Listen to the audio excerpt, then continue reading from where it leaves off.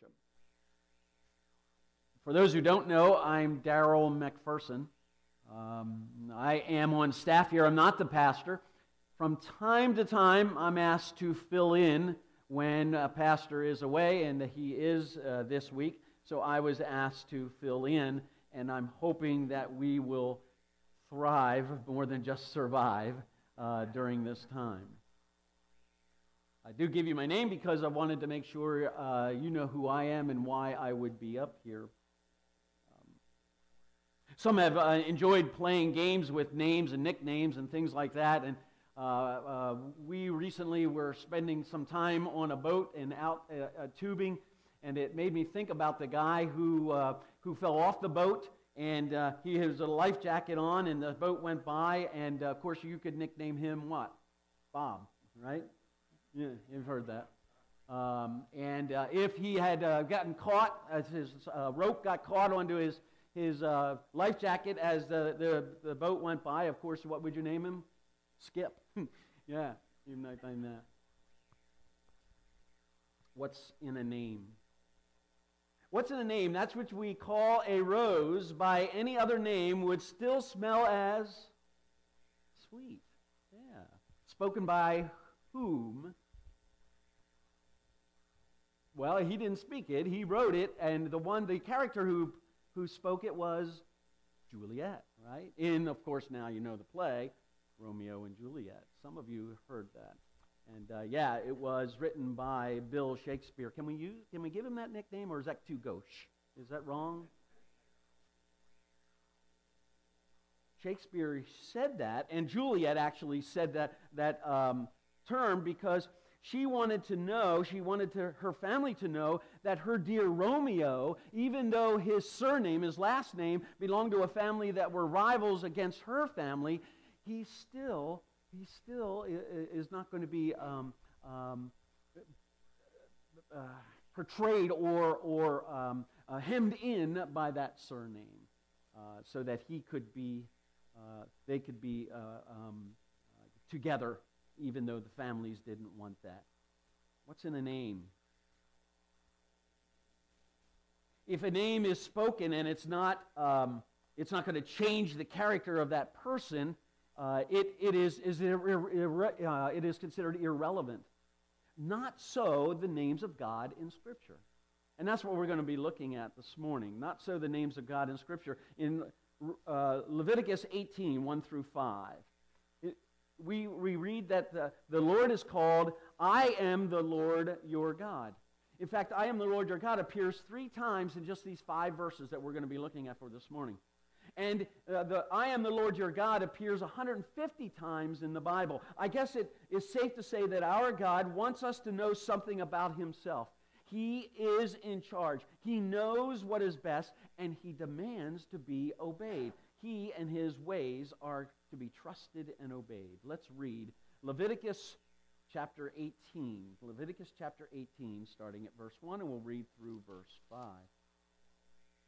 Then the Lord spoke to Moses, saying, Speak to the sons of Israel, and say to them, I am the Lord your God.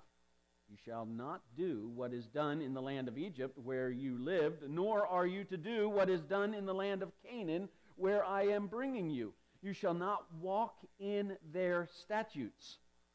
You are to perform my judgments and keep my statutes, to live in accord with them. I am the Lord your God. So you shall keep my statutes and my judgments, by which a man may live if he does them. I am the Lord your God. I am the Lord. Let's pray. Father, we thank you that we have this opportunity to talk to you and to hear your voice talk back to us and to understand what it is you want us to know about you, Lord, our Lord, Jehovah. Lord, would you speak to us in such a way that we know your word? Father, also we ask that you would minister to those in children's worship, that you, Heavenly Father, would teach children through the instructors how to worship and to be worshiping as they learn how to worship you. And would you do that for us as well, so that we would know what you want us to know about how to obey you. We pray this in Jesus. Amen. If you notice in this scripture reading, some of your Bibles might have this too. The name Lord is in all caps. And when we say see that the name Lord is in all caps, it means just that there is in no uncertain terms that our God is in charge. He is Lord. He is the self-existent eternal one, and he tells us that that is he. And he asks us, he calls us, he demands us to obey. And that's the title for this morning. I have got to obey my Lord. Why? I have got to obey my Lord. Why? Well, in order to be saved and have heaven as a home one day. Now, before the leadership starts pulling out their phones and contacting each other and deciding, we got to get together because we got to decide how to bring discipline on Daryl, who just said that he is preaching salvation by works. Let me tell you, I want to explain. In order to be saved and go to heaven, we must obey. Why? Because indeed it is true that perfect obedience is what the Lord calls us to do and is required of us in order to get to heaven. But since it is also true that perfect obedience to the Lord is a requirement, it is also true that perfect obedience cannot be done by us. We all struggle to not sin on a moment-by-moment basis, and we are incapable of being perfectly sinless. But that's what's demanded to get to heaven. We are desperately then in need of a saving Savior. Amen? Desperately in need of a saving Savior to forgive us our sins and to give us the grace from our Lord Jesus, who forgives us and our sins and then grants us his righteousness. If you've not understood that and believed that before this morning, and now you believe that, accept the Lord. I ask you, I plead with you, accept the Lord's forgiveness and accept him so that you too can be saved. And as believers, we are called by God to obedience, to continually work out our sanctification.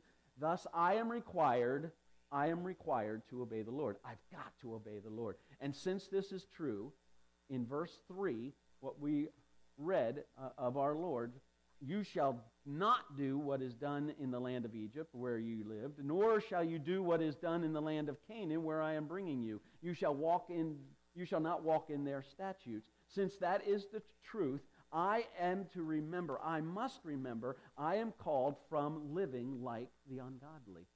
I am called from living like the ungodly. The recipients of this passage of Scripture were the Israelites. And the Israelites were just freed from the Egyptians. They were just taken out of Egypt. And they were told not to live like them. And God said, I'm also bringing you to the land of Canaan. And I'm bringing you to that land. It's going to be your land. It's your inheritance. But do not live like the inhabitants that are there. I want you to be different.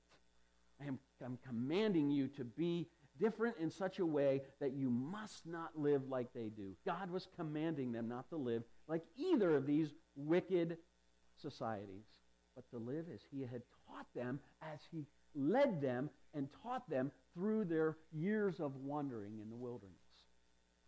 First, I will not then, therefore, since that's the truth, first, I will not be led by my ungodly past. I will not be led by my ungodly past. For some of us, or some of you, it could be that your non-Christian past, and you became a Christian later on in life, and you're not to look back and live like those things. For the rest of us, or for all of us actually, it could be the sins of the past of yesteryear or yesterday. We will not be leading our lives like the sins of the past. We cannot let them decide us. We cannot let them determine our future. We cannot let the sins of the past dictate who we are and allow those things to control us. Past failures must not define nor determine your future. Past failures must not define nor determine your future. You can go ahead and say that in your mind right now. It's okay to talk to yourself. It's good to talk to yourself to solidify resolve. Personally, I think talking to yourself is a sign of intelligence. That's what I keep telling myself.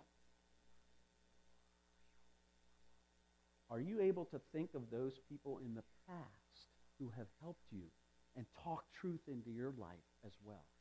to help you in your obedience and in your walk in the Lord, in your trust in the Lord, and in your faith, which spurs obedience. And then, by the way, your obedience then spurs even more faith. Are you able to think of those people who have done that in the past? Pastor, according to my sermon notes, last week, Pastor talked to us, our pastor, Dr. Wood, preached from Hebrews 13 and how to resist the culture. In fact, he said we must resist the culture around us. And in Hebrews 13:7, we read this. Hebrews 13:7. Remember those who led you, who spoke the word of God to you, and consider the result of their conduct, imitate their faith. Considering the result of their conduct, imitate their faith. That's what we're called to do. Can you guess where I would tell you you could do that here at Providence Presbyterian Church?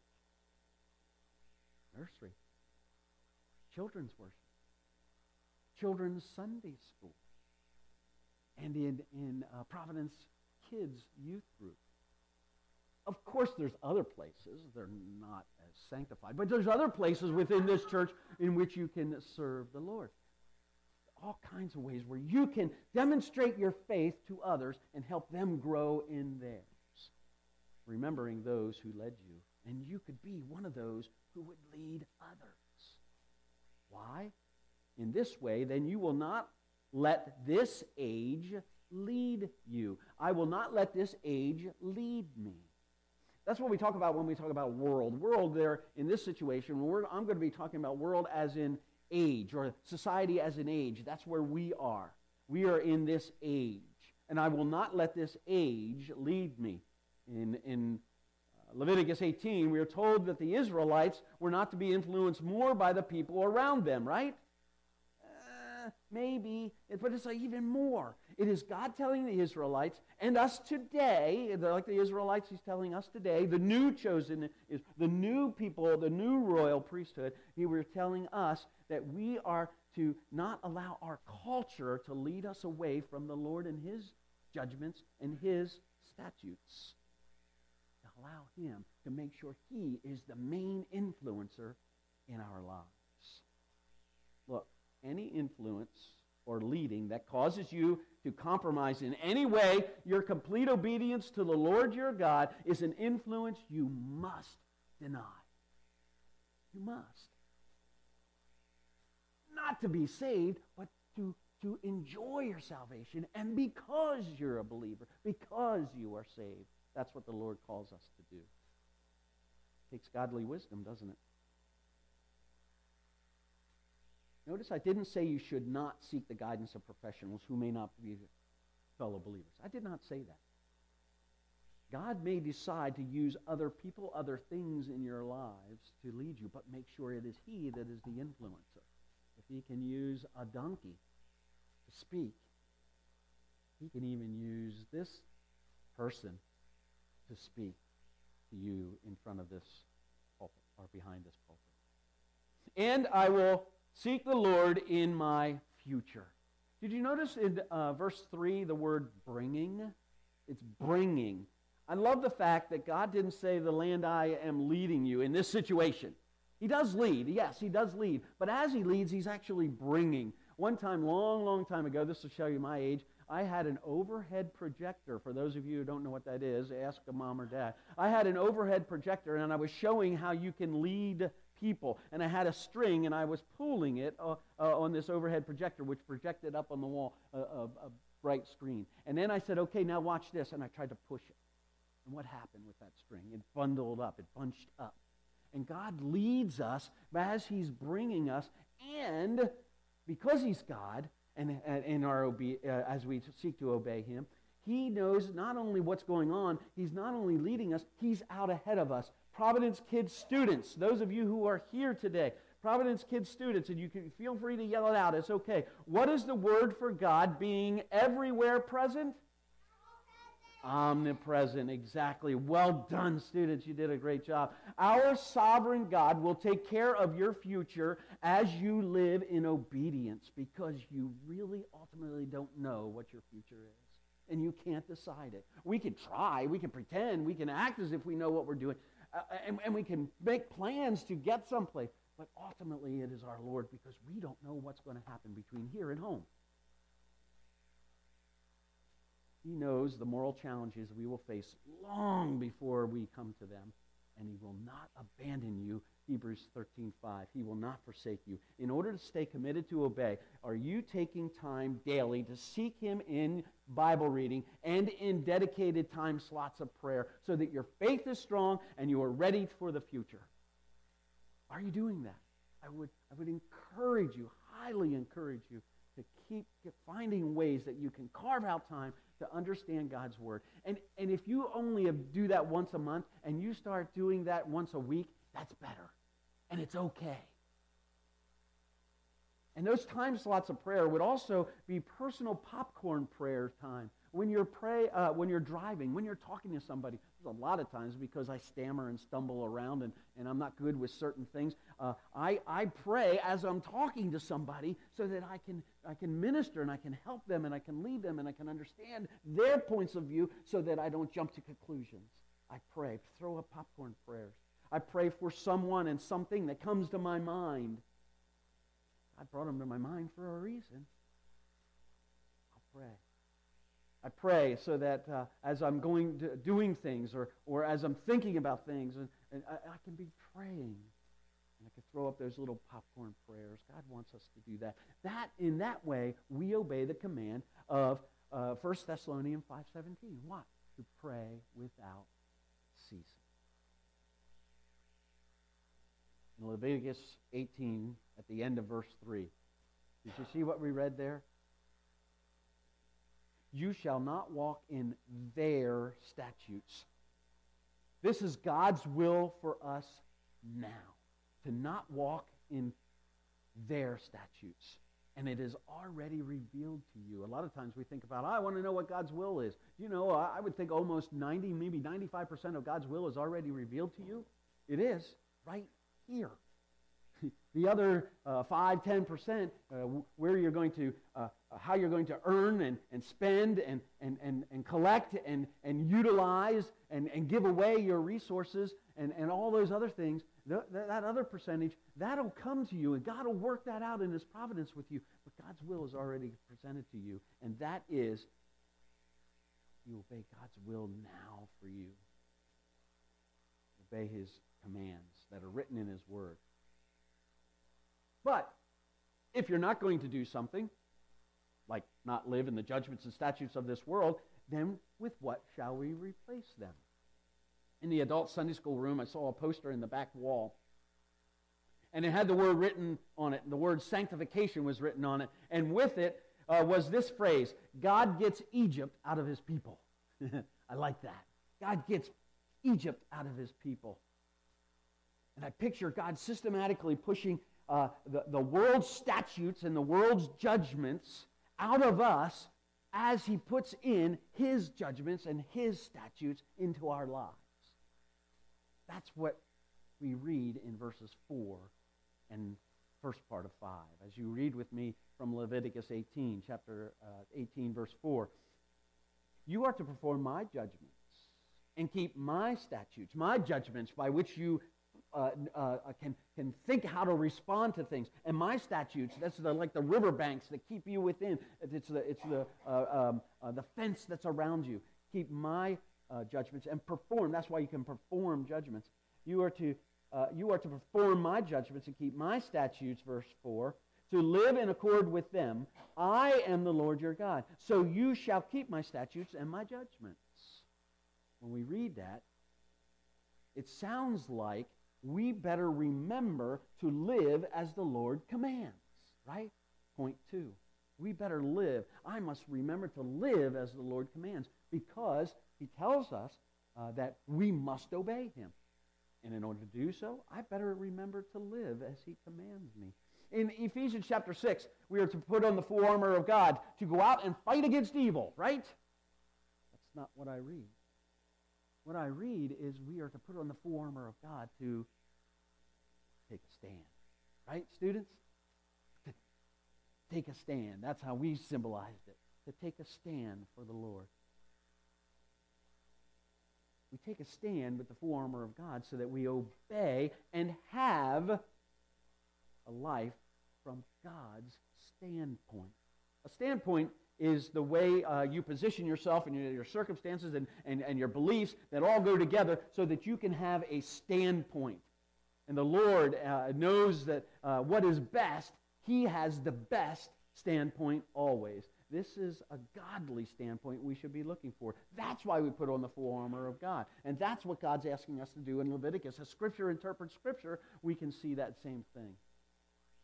So remember, to live as God commands means I must live by God's standpoint and not the world's. If you don't know his standpoint, we're going back to our other point, and that is get into God's Word. Get with some small groups. Ask some people to help you. Ask questions that you can grow in the Lord with them. And utilize these ways to understand God's standpoint. God wanted his people, the Israelites, to stand out. Why? To point other people to him. And that's why he asked you to stand out, to have that standpoint so that you too can point other people to him. It sounds like we ought to have a purpose here at Providence. What is it? To make disciples. Right? And not to be merely different. Don't be merely different, but be obediently godly. Doing so, you show something of yourself. As you live for God and know that know that the very, very, very little bit of fleeting pleasure you might give up in order to live in obedience to God is less than a speck of dust on a big old truck scale compared to the immeasurable joys and comforts and peace and sinlessness granted to us during just one moment of glory in heaven. Doesn't that encourage you to want to live and a great motivation to keep obeying God's word? John MacArthur said, obedience does not save from sin and hell, but it does mark those who are saved. With obedience, Christian, be marked. Be marked. Be a standout for the Lord so that others ask you about the reason for your morals, the reason for your hope, the reason for your joy, the reason for, even though things aren't going right in your life or in the world, that you have the ability to keep on keeping on. Stand out like that. Your obedience will help you be a standout and help you do what God wanted the Israelites to do, and that's point others to him. To be an example to your family, co-workers, friends, neighbors. But two other things. To also give assurance of your salvation to yourself. Your obedience helps give assurance of your salvation to yourself. Almost every time I encounter a person, a Christian, who has doubts or is struggling with fears of hell, it is always the person, almost always the person who has been struggling with sin in their life. So obedience feeds your faith and helps you to show your own assurance of salvation to yourself. And the assurance to loved ones. People will see.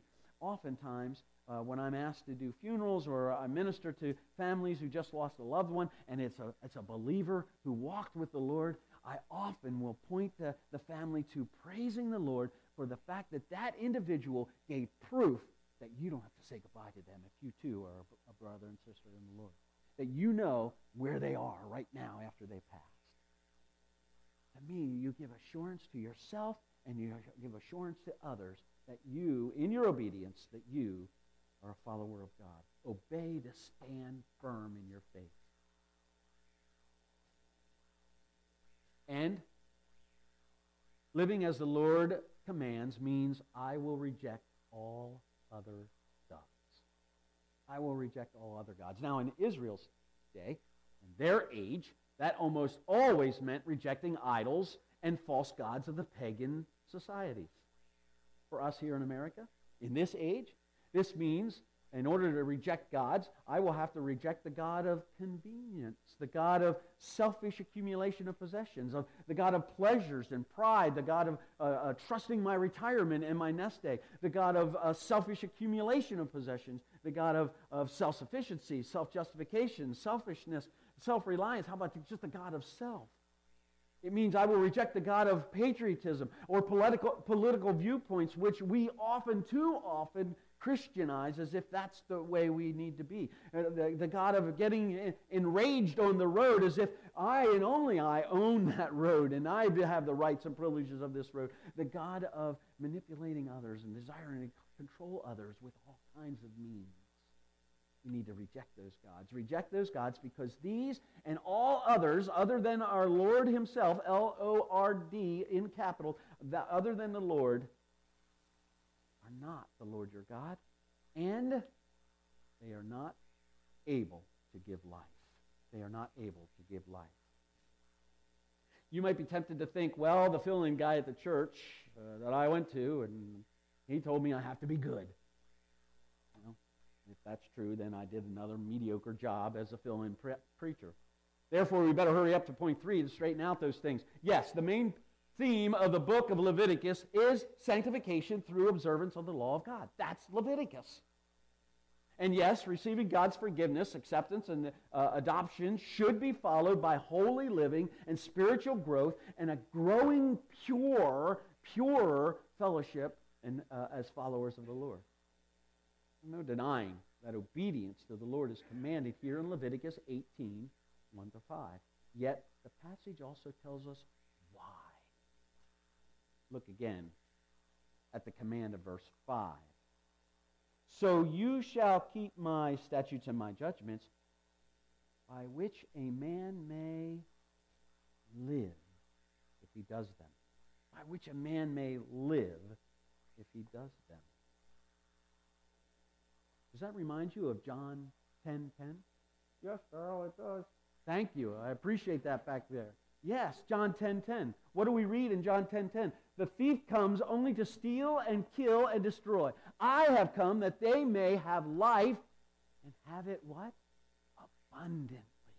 I think as Scripture interprets Scripture, that's what we see here in Leviticus. By which a man may live.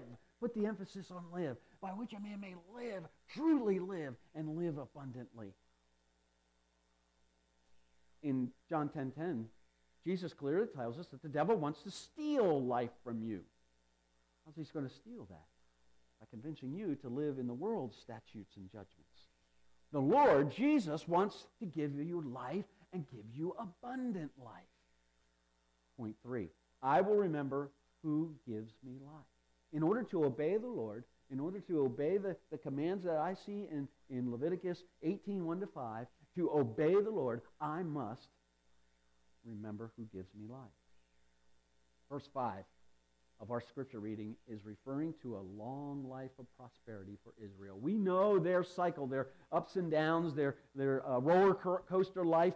They would be up at the top because they decided a king came along or a judge came along and they decided to follow the righteousness and they decided to walk with the Lord and obey his commands and God blessed them with prosperity and good things happened. And then gradually what did they do? They started following false gods and they gave in to that temptation, and then we know that their life went down and it was tough, or they were exiled and all kinds of other things. And then God would call them back. We know that life happened. So we understand, absolutely it is true here in Leviticus. We understand that this life he's talking about is life of successful and prosperity in the world. Yes, that is promised here as well.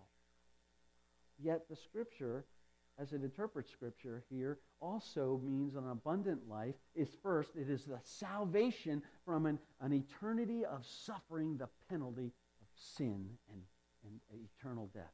Romans 6:23. For the wages of sin is death, right? For the wages of sin is death, but the gift of God is eternal life through Jesus Christ our Lord. That's what is meant here as well. We can have that. Leviticus 18:5 also calls for belief in eternal life in heaven. Without that, we have no assurance. We have no joy. Not on this earth. So yes, it means both. We have life, and we have abundantly, because we have a life to look forward to, and we have a life here. Even though things may not go as we plan, even though things are painful, even though things are not good, you will not ultimately be harmed. It may hurt, but you won't ultimately be harmed. And you can enjoy, you can still have that a good life, a successful, spiritually successful life. A life here on earth that God blesses with joy that cannot be stolen by the evil one. Don't let them have it. And do so by continually to being confident that you can and should, must obey the Lord. That's life abundantly now, as well as a life we look forward to. With the Leviticus 18:1-5, we are painfully aware that we cannot perfectly live up to the perfection that God's calling us to do. No one can except Jesus, who did it in your place. So by combining these two aspects of the promise of obedience, the promises we get from obedience as children of God, we are spiritually successful and biblically prosperous. Therefore, point A, I will obey to have a fulfilled life presently. Right now. I will obey to have a fulfilled life presently. Sharing in some of the sufferings that Christ, by living in this age, and saying no to the things that tempt us, no to the things that call us, no to the things that scream for our attention, by sharing in Christ's sufferings and saying no to those things, we are living a fulfilled life. While all along constantly remembering that my Heavenly Father desires to keep a empowering and improving, loving, parental relationship with Him, so that I do perform His judgments and I do walk in His statutes. He will call us to Himself. And as we obey Him, He'll keep empowering us to do those things. Therefore, I also must remember that my Lord earned my blissful eternity. I know my points are cumbersome. I'm not the wordsmith that Pastor is, but the truth is there. I must remember that my Lord earned my blissful eternity. Your gratitude for this truth helps spur your obedience, so keep on obeying.